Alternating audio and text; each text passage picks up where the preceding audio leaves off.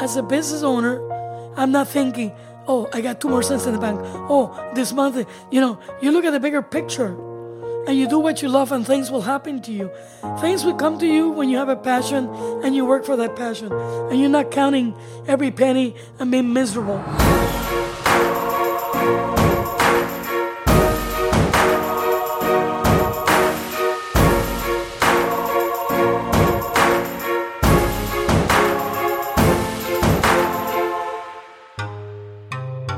Hey everyone, welcome to the Founder Hour podcast.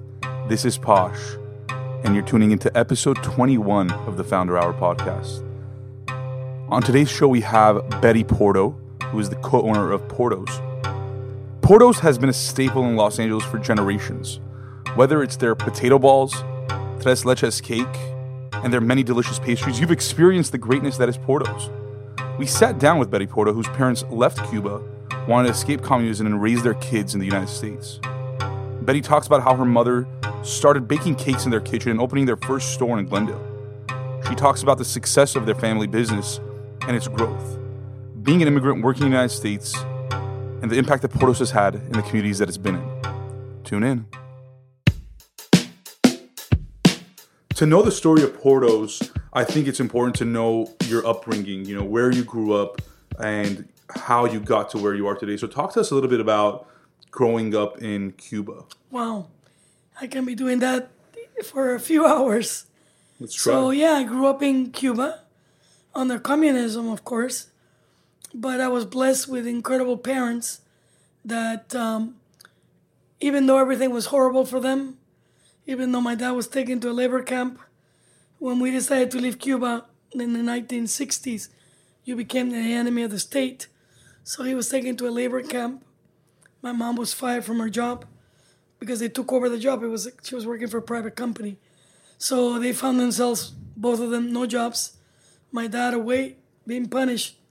And my mother at home with 3 kids, pulling her hairs, figuring out what she was going to do. Mm-hmm.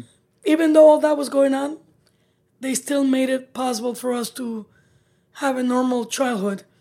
Meaning, we didn't know all the stuff that they were going through, all the horrible conditions where my father was staying, all the stuff that he had to put up with, when they would say, you don't do that, you're never going to see the USA. So they went through a lot. We were kids, so my parents sheltered us.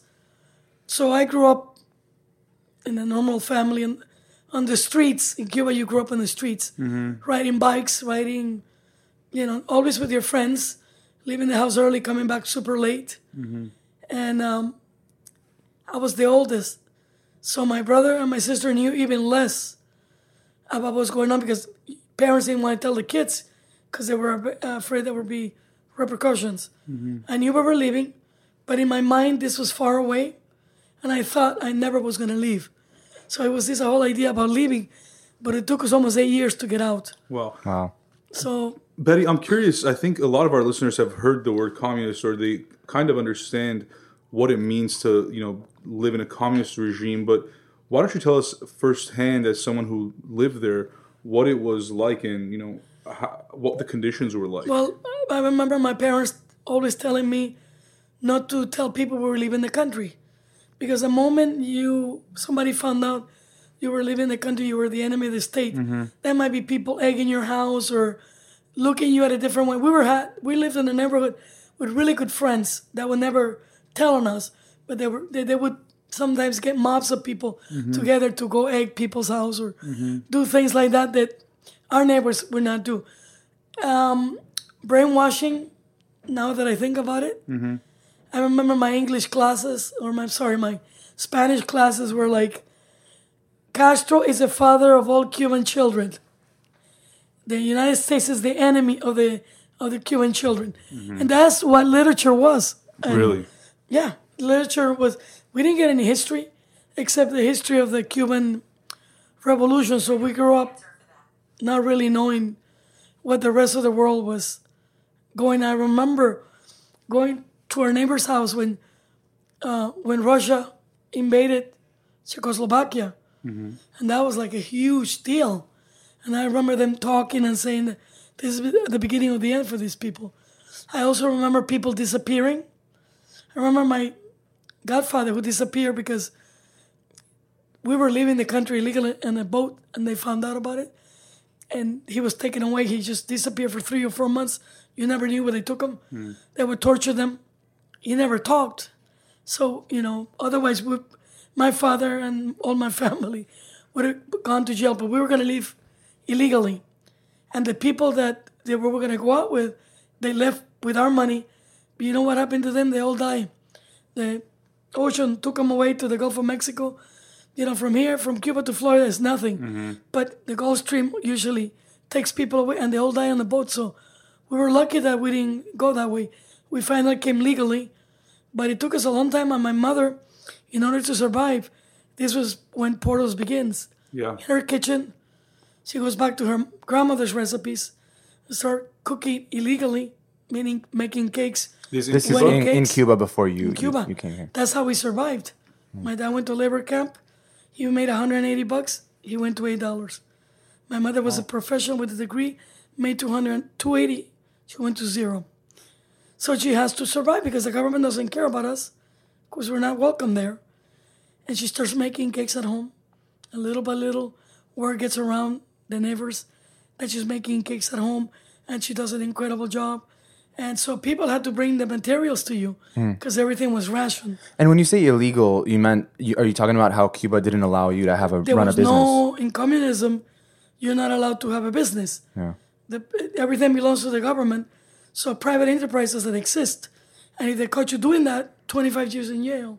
Wow. If they caught you transporting meat because you kill a cattle, 25 years in jail because the cattle, everything, they intervened in everything, and they took it away from people. So everything belonged to the government. Nobody was able to keep their farms or their homes or whatever. And so it was illegal, and 25 years in jail was the penalty for what she was doing. But it was either that or we starved to death. So again, we had really good neighbors. And if the secret police was coming to raid my house, we knew from my neighbors. And to the backyard, we threw away. We gave them whatever little equipment, little big shit that my mother had, and a little equipment that she had. She gave it to them, and they would just hold it for you, and when they left, everything went back. And she would get again. People would bring the stuff. It would take weeks for people to gather. Families would get together for a wedding cake because you only got like 4 eggs a month. So imagine that. Yeah. Everything was rationed. So, and then she bought things in the black market, meaning everybody stole from the government. So the butcher kept some meat, kept eggs.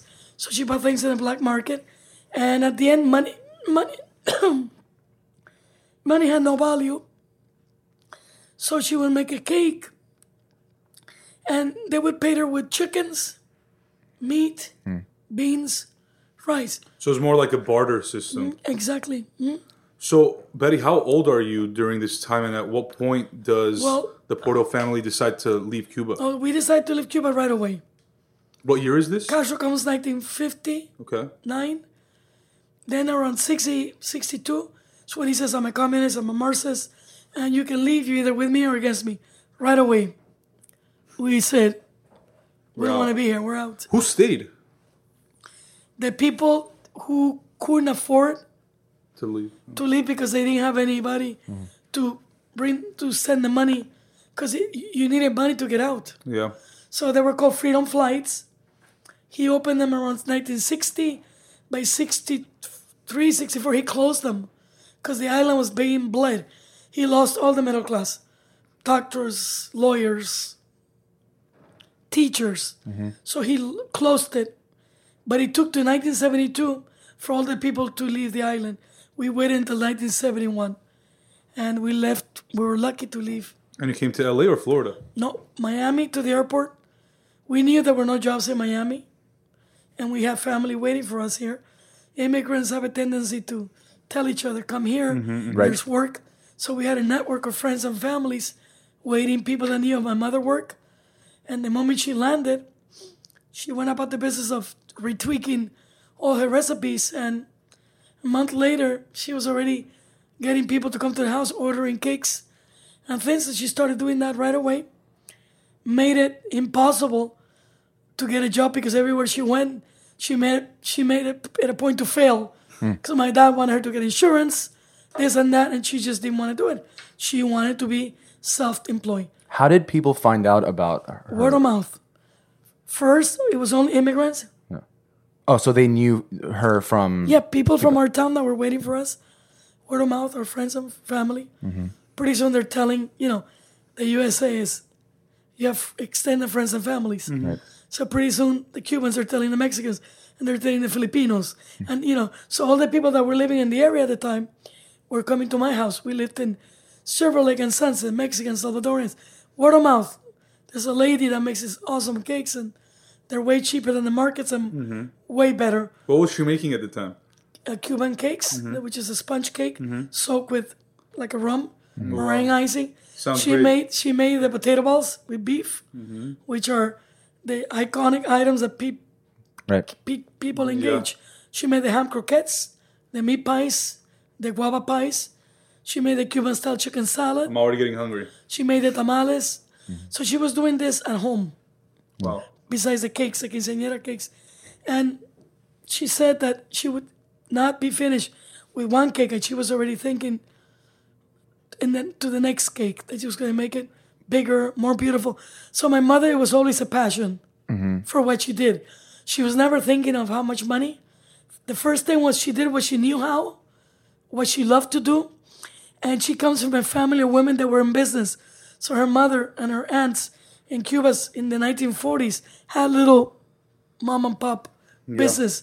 Business was in her blood. And her passion for baking cakes and cooking is what I think made her want to do this. And did she know how business worked in America? Well, remember, she had an education Yeah. before Castro. So when she was fired, she was running a small company. Here's a woman, 25 years old. She has a company of 12 guys that are distributing coffee.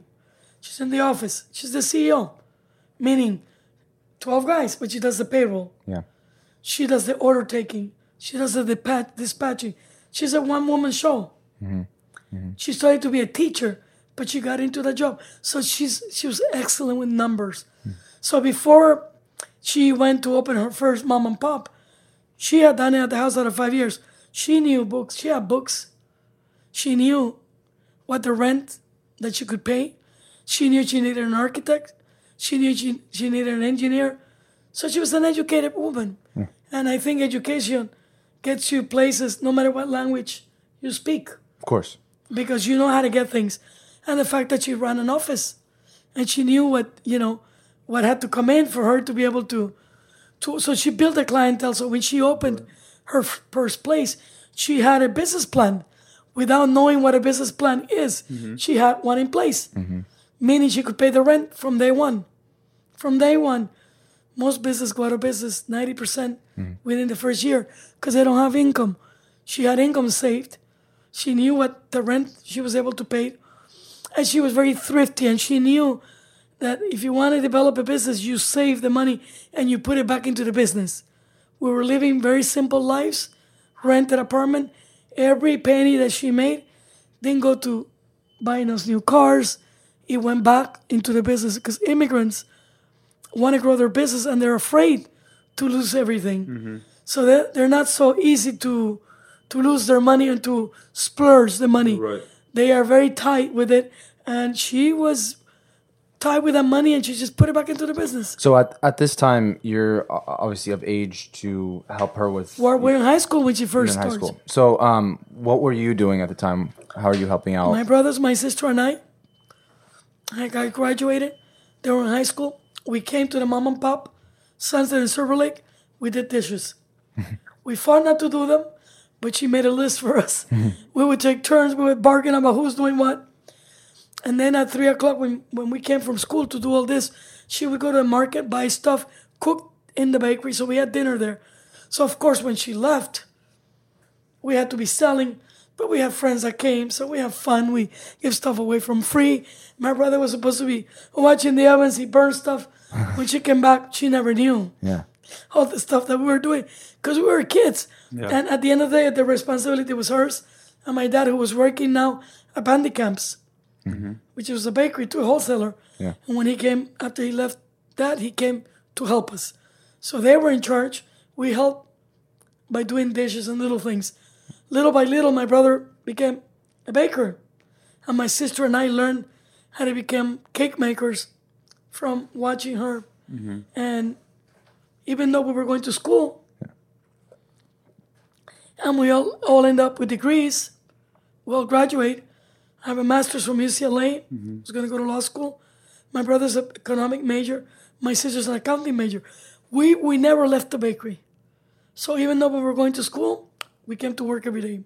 And as we got older, our parents gave us more responsibilities. And when we graduated, we came back and we kind of started to look for work. But then we kind of realized we had a gold mine. We were already in Glendale. And we realized my parents were 68 and they didn't have a life. And they had been working since they came from Cuba in their late 30s, early 40s. No vacation, no time off. Yeah. So we needed either to step up to the plate and stay with them, or we would have to get rid of it. You talk about how when your parents came here, your mom was running the business out of the house. How quickly did it grow out of just the house into your first location? 76 is when we opened the first place. Okay. So 5 years. 5 years. So 5 years was at the home? At the home. At the home, and by that time, it was just... Mom and pop. Mom and pop, and when people we went kept to coming back. Silver Lake and Sunset, she was able to pay the rent. Mom and pop, we work, we learn, we start growing the clientele. And in 1980, we decided to come to Glendale because Glendale was safer at the time. And now it's, the third safest city in the country. Yeah. My dad said, we got to leave because Silver Lake and Sunset were getting really bad. And now that area has turned too. Yep. Yeah. But so we came to a bigger place in Glendale because we had outgrown the little place. Glendale was safer. The mall had come and all the little mom and pops were going out of business. There was a guy from Iran who had a bakery fully equipped, sold to us for $32,000. That's probably what his biggest regret so far in life? 3,000 square feet. The streets were broken. He didn't have any foot traffic. But we had a clientele. 5 years in the house. 4 years already in Silver Lake and Sunset. So our clientele was following us to Glendale. We didn't need the foot traffic that he needed. Right. So what didn't work for him worked for us because we were here in Glendale. And after the streets were fixed, more people started coming. The mall was coming to Glendale. And then 2 years after we were in Glendale, they decided that the 330 building is the first building that comes to Glendale. First guys, we're standing right there. So we're standing in the process of the owner making millions by selling that whole half a block for developing into this big, So they had to move us 2 years after being there because we had a lease. So the guy that owned it moved us across the street from a $32,000 bakery to a $100,000 bakery because we had a lease left. So you were originally across the street from this location? Yep. The 330 building, which is the first tall building that comes to Glendale. And so now you have a new building. What happens? Employees are coming in. So now it's supply and demand. We jump in the coffee wagon because we have 3,000 new employees across the street and they want to be fed. So we start making. So that was at the time when you sandwiches. expanded your offering? Started expanding to meet the demand of the new employees that were coming. So we go from just being mom and pop, filling out orders for customers that we knew, to then making lunch for employees, selling coffee, selling breakfast to them. They're across the street from us. Pretty soon another building comes to Glendale. And so on, so on. Look at Glendale now. Yeah. And throughout this whole time, like as you introduce new food items to the menu, did you want to maintain that like more Cuban inspired sandwiches? At the beginning, mom and pop, my mom only knew how to make that. Yeah. When we start, the big growth is when we leave school and we start to stay behind fully, is when we start exploring some other Cuban things like the Cuban sandwich, the pan con lechon. The dinner plates come later. But we realize that people are hungry for our food. And whatever we put on a plate, people will eat it because it didn't matter that it was Cuban, it just tasted good. But we are also smart enough to realize that one sandwich is not going to cut it. So we go into a pastrami and we make a ham and cheese croissant. Again, it's an answer by us to meet a demand that was growing and growing, and to give people food choices. So we start realizing that we have to give people food choices. And now we have all kinds of, maybe close to 200 items. Yeah. Now we have two pastry chefs and two savory chefs that their sole job is to come out with new recipes. Yeah. But we try to always use a tropical flair. So we make a mango cheesecake. To make it different, to be unique, we make a mango mousse, a piña colada. We use guava in a lot of stuff. Like right now, we're doing a pulled pork with a guava reduction. That's the barbecue sauce. So always trying to keep it interesting. And we're having seasonal items. But this is now. And this came up, again, because we came into the business. My brother is a very smart, sharp man. Yeah. And he realized there was a gold mine and that people were hungry for our stuff. When did you decide that this was going to be something you're going to be doing full time? Oh, the moment we didn't pursue our careers. So in 1982, when I came in with a master's, that was it. And then it was 80, so my brother was graduating. That moment when we saw that our parents were getting old and they realized that they were making enough money, so we didn't have to really pursue our careers. And that they realized that we had understood the business, and because we had the longest internship in the world, and then we had fallen in love with the business, and that we were good at it. They realized that they accepted the fact that we wanted to stay. And Betty, throughout this whole time, I mean, kind of hearing from the beginning of how Porto started up until that point, it sounded like things were going really well. Like you said, you never had to advertise, or you never had to go out. You just had, you didn't need foot traffic. You had people just telling other people, and people were just walking in. It's word of mouth. Tell us about, was there like a challenge that throughout that whole time that you had to face? We've been blessed. When the economy hit and all the real estate went to, up in smoke, people don't realize all the high-end restaurants suffered. We got busier. Because you can come at in those days for $20 and still feed your family of 4. So people realize, Porto's is an option. They have great food, great prices. So the high-end restaurants were suffering. We got all these people that were coming in because we were affordable. And our stuff was good. So that wasn't a challenge. That turned out to be, for us, a blessing in disguise. And why do you think that was? I mean, I feel like there are so many people that have, let's say, a group of people that really love like something that they make. For example, like if someone makes a great steak, or someone makes a great, I don't know, here like a cheeseburger or something. I don't know, that they can get people to like really buy into that. Why do you think it was what was this the unique part you would say about? Of course, right now you got the foodies. My daughters, our kids are all foodies, and you have social media, you have all that. At the beginning, it was just, we are still a family-owned and operated business. We bring a certain value to what we do, and people see the hard work. People see the honesty. They see how hard we work for those prices. We could turn around and charge everything $1, $1.50, and we'll still be under. But we work real hard because we respect our people's pocket. We're families that come to us. They understand that. They understand that we give them the best food. They don't have to go to, a fancy store to get chocolate from Belgium because we have it.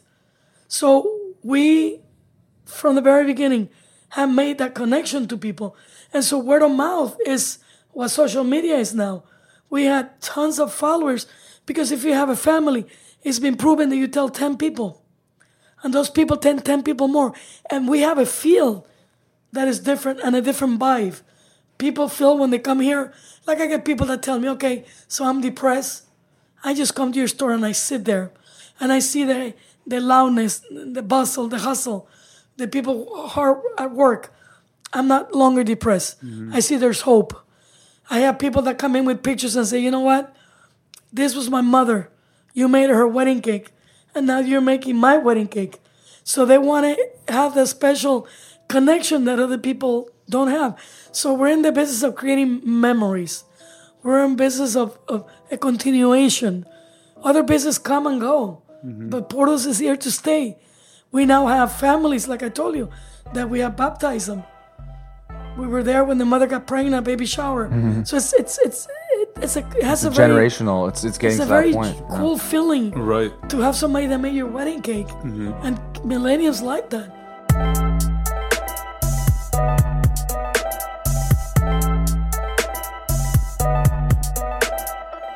Betty, it's funny to me because other restaurants, at least for me, I don't like waiting. I don't like waiting for my food. When I go somewhere, I'm very hungry. But when I come to Porto's, or when many other people come to Porto's, you just see it, whether it's in the early morning or in the late morning or in the afternoon or dinner time.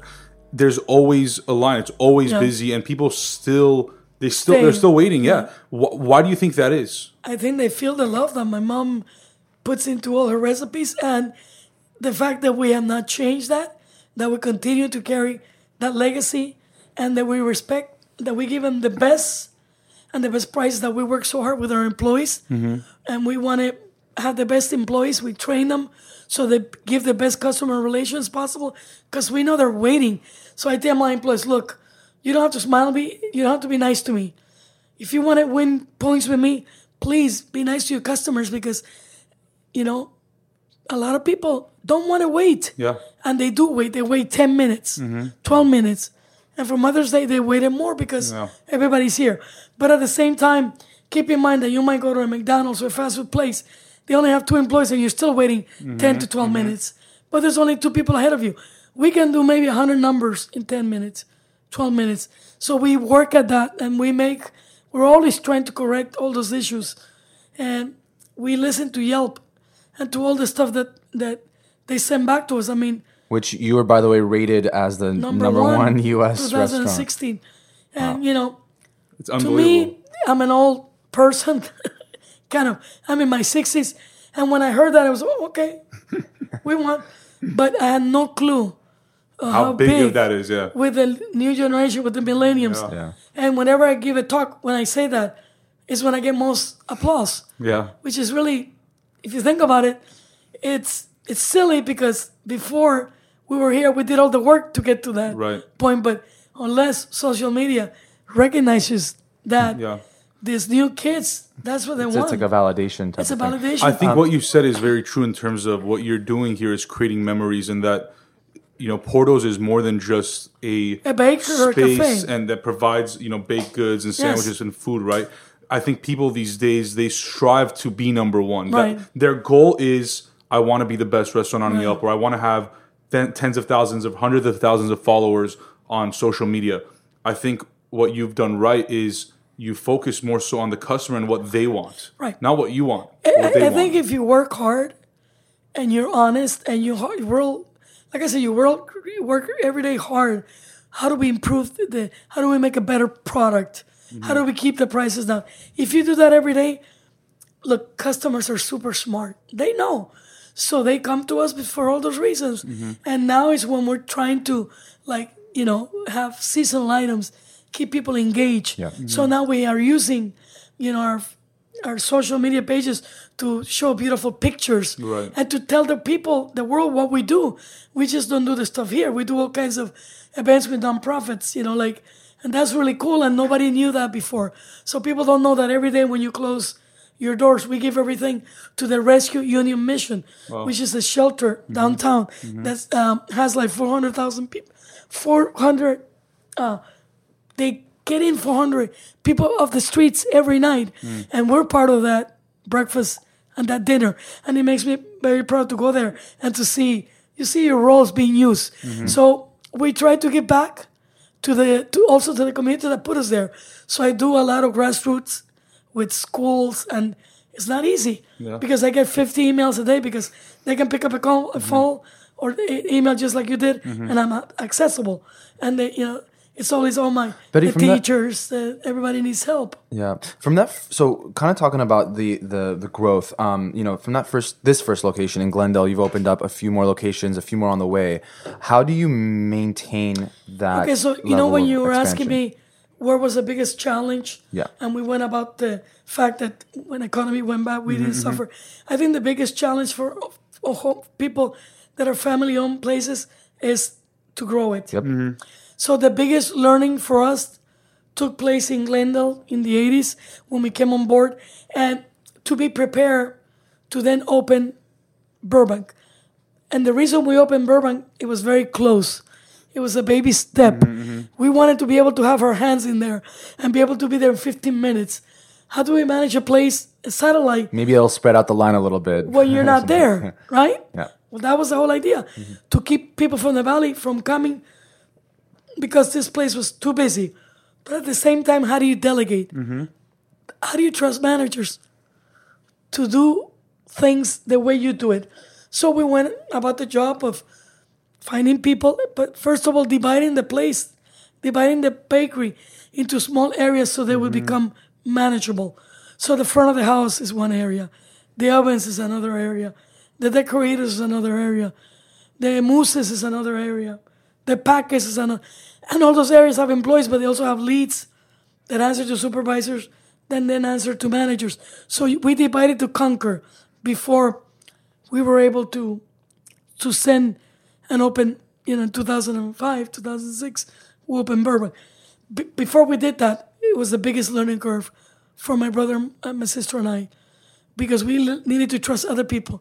We need to hire the right managers, people that really believe not in corporate America, but in a family-owned and operated business.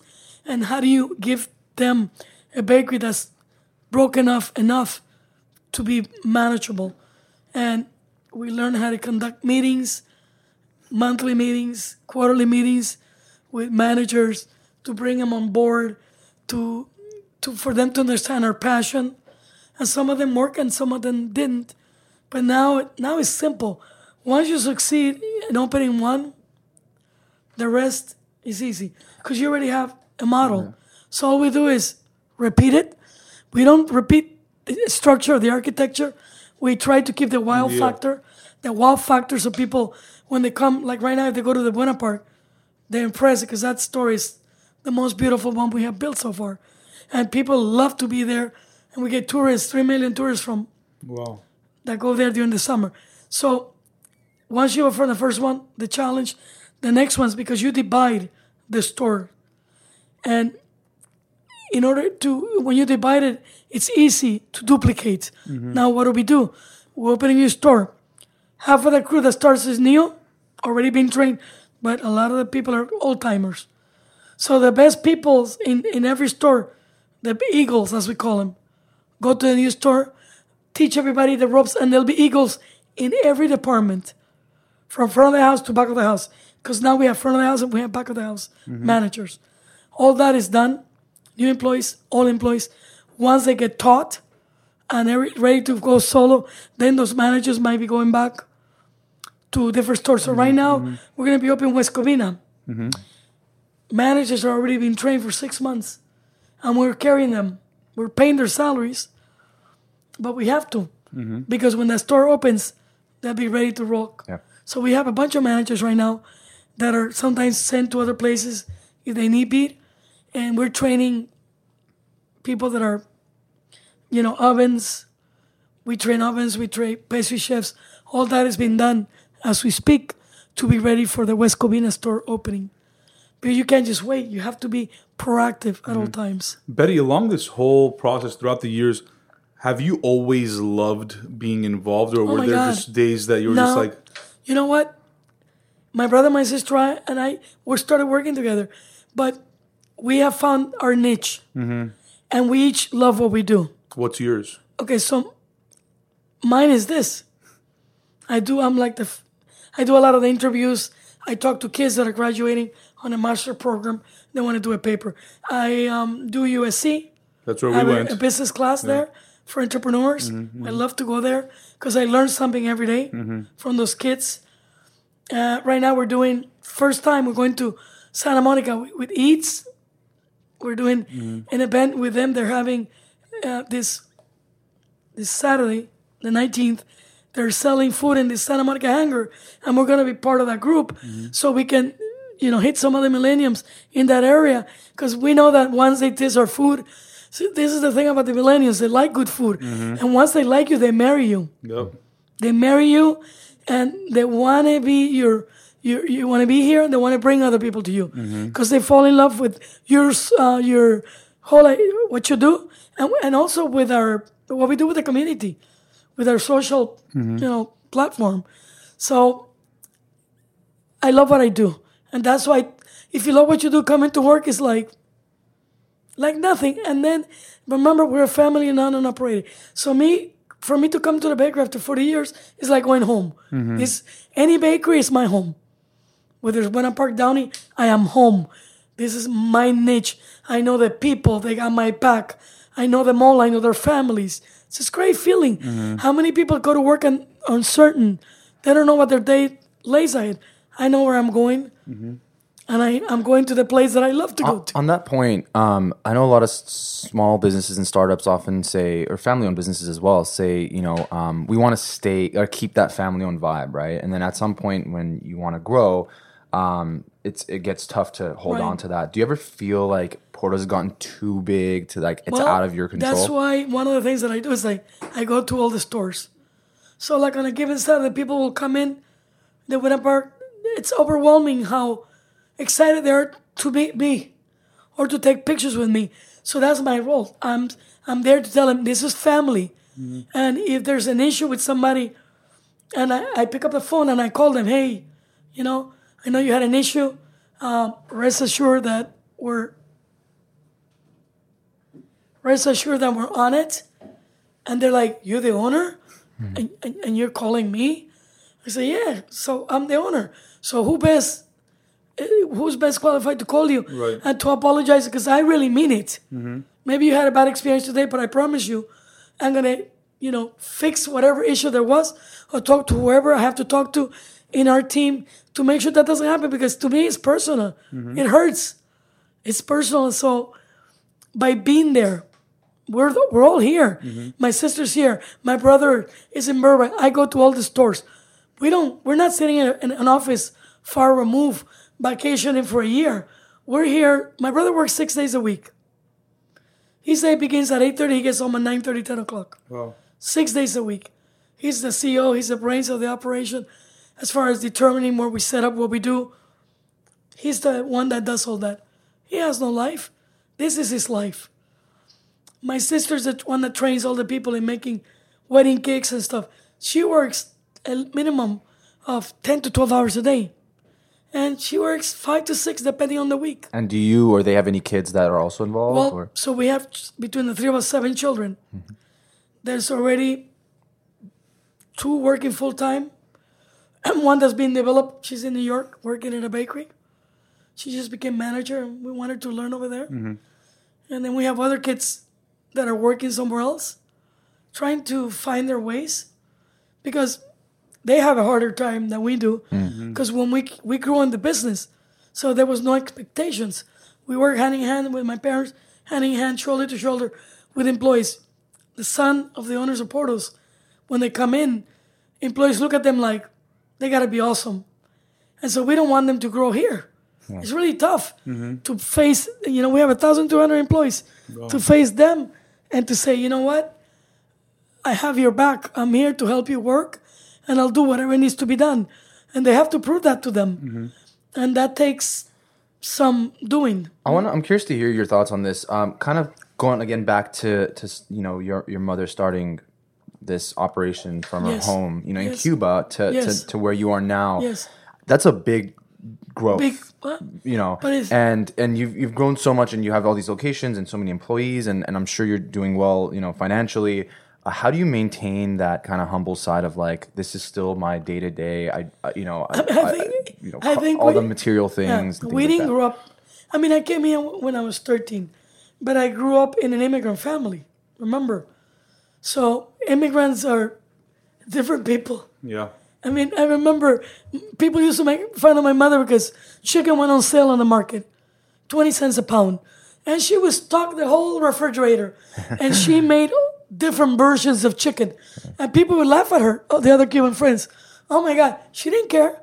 She fed us every day, 3 meals a day, and she made it a point of making it so we didn't feel like we were missing out. She learned how to make tacos, Sloppy Joes, so we felt cool, even though we only going to McDonald's or Pollo Loco was like going to a fancy restaurant. That was a special treat for us. So we grew up in a very humble family. And we grew up working. So in order to we got what we got by working with our employees, shoulder to shoulder, hands to hands, working with regular people. So to think that, I think the people that act like that are people that inherit things that they were never part of the growth. My kids are very humble. Well, and they have degrees. I also feel like if something, like, kind of going back to like how you didn't really experience too many challenges along the way, and like things were just kind of working and it was going well, that all of a sudden when you get this money that you didn't have before, you just spend it on things. But again, my parents are still immigrants. You see, my father fixing a fence. I tell him, Dad, why don't you buy the whole new fence? Mind your own business, because he gets pleasure out of fixing things. For me, again, family is more important than money. Money is something that you use to buy things that you need, but you can't buy your health, and you can't buy happiness. You can have a comfortable life, but as a business owner, I'm not thinking, oh, I got 2 more cents in the bank. Oh, this month, you look at the bigger picture, and you do what you love, and things will happen to you. Things will come to you when you have a passion, and you work for that passion, and you're not counting every penny and being miserable because, today 3 cents less came in. Mm-hmm. Look at the bigger picture, and just keep working. Have work ethics. Like I told you, we're immigrants. My parents are immigrants. My kids have been raised, our kids, 7 kids, were raised by my mom. So they know what an immigrant mentality is. And she would say from the time they were little, I built this bakery for you. This is my legacy. When are you coming to become part of it? So it was ingrained into their brain that this was going to be theirs. It was engraved into their brain that there was no choice about going to school. It was not that they were going to school, but which school were they going to? Mm-hmm. So when you grow up, there's certain expectations, and they work with the other employees, like the ones that are working in the kitchen. Their day-to-day life is working with people and bringing them up with them. Yeah. Bringing them up, teaching them development. So there's a certain feel-good about bringing people along in the ride. And having, like right now, we have employees that have retired with us, hardworking people that started with us. That were also immigrants. And most of them have homes. So they came to work with us. They helped us. We helped them. Nobody was getting sick. Nobody missed work. They were all immigrants at the beginning. Betty, I know we've obviously talked about immigrants a lot, and Patrick and my parents are both also immigrants as well. Mine were from Lebanon and Syria. Patrick's are from Iran, and they moved to London, all over the place. So we grew up. Yeah, so we get it. So we grew up here, but I think that to tie it into a little bit to the modern times. Yes. Immigration is a big issue, obviously, right, in the political scheme, and we won't go into the the politics of it. No, but I think that immigration has always been around. Yeah, people now can hear more because of television and radio. Yeah. And what I always tell people is, if you travel the world, California is not the only place. When I went to Spain, to where my grandfather was born, the Spaniards that were working there, the Portuguese are working the land, and the Spaniards were working in Switzerland in the hotels. Sir Matt, when I went to Germany, the tour guide was a British professor. So immigration is everywhere, in Belgium, all over the world. So we don't own the topic. I think what it is, people are just zero on it because it makes news and it sells news. And I think the immigrants that are quietly working are still doing their thing. Right. And they don't even understand what's going on. And I really think that, your story is obviously a big inspiration for those that are immigrants because, we've gone to school with, immigrants, and obviously us ourselves, we've seen our parents working so much harder than those that were given, right? And we understand that at any given day it could be taken away, and don't take things for granted. Right. What's your advice to those, younger folks now that, did grow up in immigrant families or are immigrants themselves? God. It makes me so proud. Like, Downey is probably the city that has the largest concentration of Latinos, and it's crazy because you got more homeowners in Downey than you have in Glendale. Really? Yes. Look at the... Yeah, I trust you. And these are now the kids of immigrants, Mexican parents that work hard like my parents. They went to school, so now you have lawyers. Like, next week I have graduation Latinos coming from UCLA to do like a get-together at the bakery. These are all young professionals, lawyers, doctors that are immigrant parents, and they're the proof that if you work and you do things the right way, come on, don't expect to get a scholarship if you don't work hard in your grades. That's the other thing. Some of the, you remember when all the kids wanted to get a scholarship and they would ask them, why do you want to school? Oh, because I deserve it. Mm-hmm. They should be working. Right. And they should be working hard in school. Why can't they get a job too like we did? So you shouldn't expect things, when things are given to you too easy, it's not good for you. Mm-hmm. The best thing for an immigrant and children of immigrants is to keep going to school and keep working, because that centers them to realities of what life is about. And whatever challenges they approach, they can overcome it because they know how to support themselves. I'm not just going to school, my parents are paying for it. No. I have a job, and a lot of those kids do better. Mm-hmm. And the kids that their parents are giving them everything on a silver platter, because those kids never work and they don't know how to work. Yeah. So my advice to you is, my God, if you're a kid in school, get jobs. Don't just graduate with no scholarships. If you get a scholarship, the school will help you to get internship. Do those. Because if you don't do internships, you know nothing.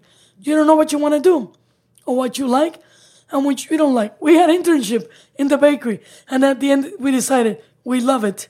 So it should be the same. If you're going to school, don't just stop with the complaining and the whining and get to work.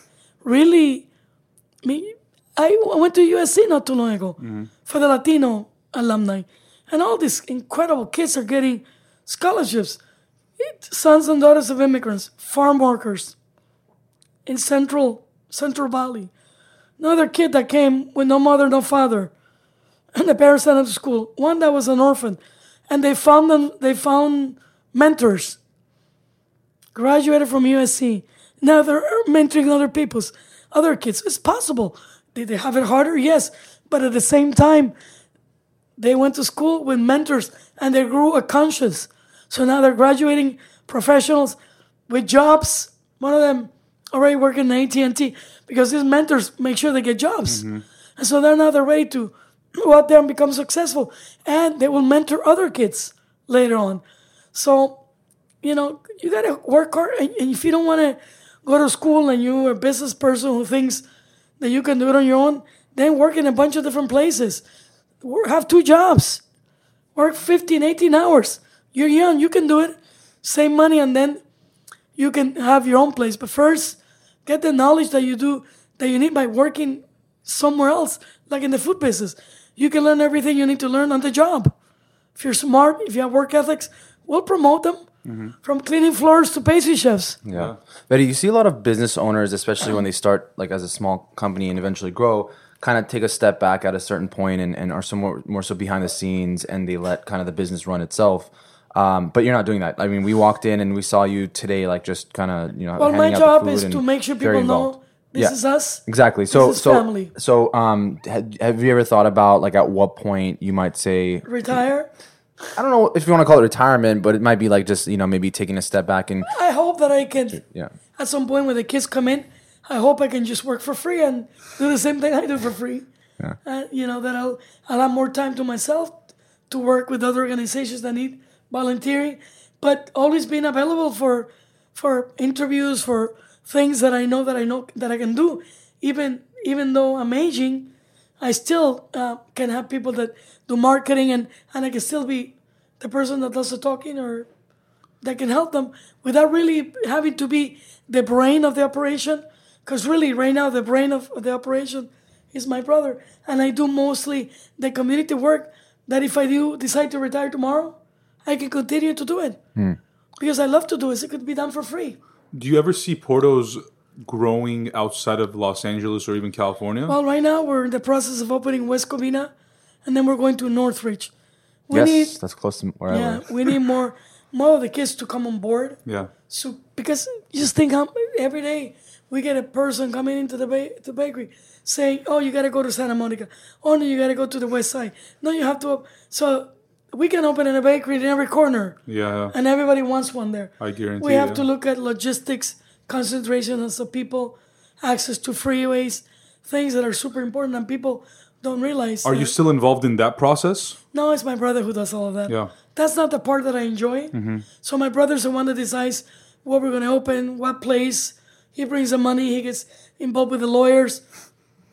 He does that. My thing is dealing with the customers. The relationships with the Their people. relationship with the people.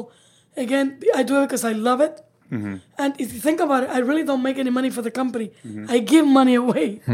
Every day I sit in an office or I sit at home and I help people. So basically, I'm getting paid to really give money away. My brother and my sister are getting paid to make money for the company. But I actually think what you're doing is making more money indirectly by having people coming back because they feel like they're a part of Porto's, and the that's family. what I was chosen because they thought that's the best. But I can train somebody Right. to do that, somebody in the family to do it. But what my brother does is a lot more difficult. You have to like numbers. Yeah. And you have to be an economic major. You really need to be a business person. I don't consider myself a business person. I don't like the business side, the money side. I like more what I do. So I can teach somebody in my family to continue to do that, but their role, my brother's role, is a lot more crucial when it comes to directions that we're going and the next step and all those questions that you've been asking me. And all this growth has been because of him. Yeah. And Betty, I know I have several favorite products here. I mean, I can name at least 10 of them right now, but my utmost favorite is the Tres Leches cake. Yeah. You know, what would you say is your favorite Well, that's product? as a matter of fact, that's one of our biggest sellers. Yeah. When it cakes in Downey, we sell so many that we can't even keep up with it. That's like amazing. That and the milk and berries, which is a tres leche filled with berries. I love the Cuban sandwich. I love the roast pork. That's my favorite. I love the custards, the creme brulee, the flans. I love custard. My sister likes chocolates. And my brother is obsessed with bread. His passion is bread making and the science of bread, and he doesn't care about cakes. My sister cares about cakes. Yeah. His thing is bread, and he can spend 3 hours talking about the science of making bread. Because bread is very hard to make. Yeah. That's what his first love. He was a bread maker. And he really fell in love with bread. So he continues to educate himself. And when he goes to buy machinery and all that, he's always thinking about how to make the best bread in the world. I love it. Yeah, he loves bread. Betty, this has been a great conversation. You've built a phenomenal establishment, and we're really excited to see it continue to grow. And thanks so much for your time. Thank you. And just if anybody's considering a family business, the cool thing about a family business is you know where you belong, you know where you go, and they got your back. Your family, if you guys get along, if you're having some hard times, you need personal time because of you having a child or your family, somebody sick in your family, we all always have each other's back. So that's the cool thing about being in a family business. Absolutely. Again, if you get along, it's a That's the key. it's a beautiful place to work. Agreed. Thank you. Thanks, Thank Betty. you so much, Betty.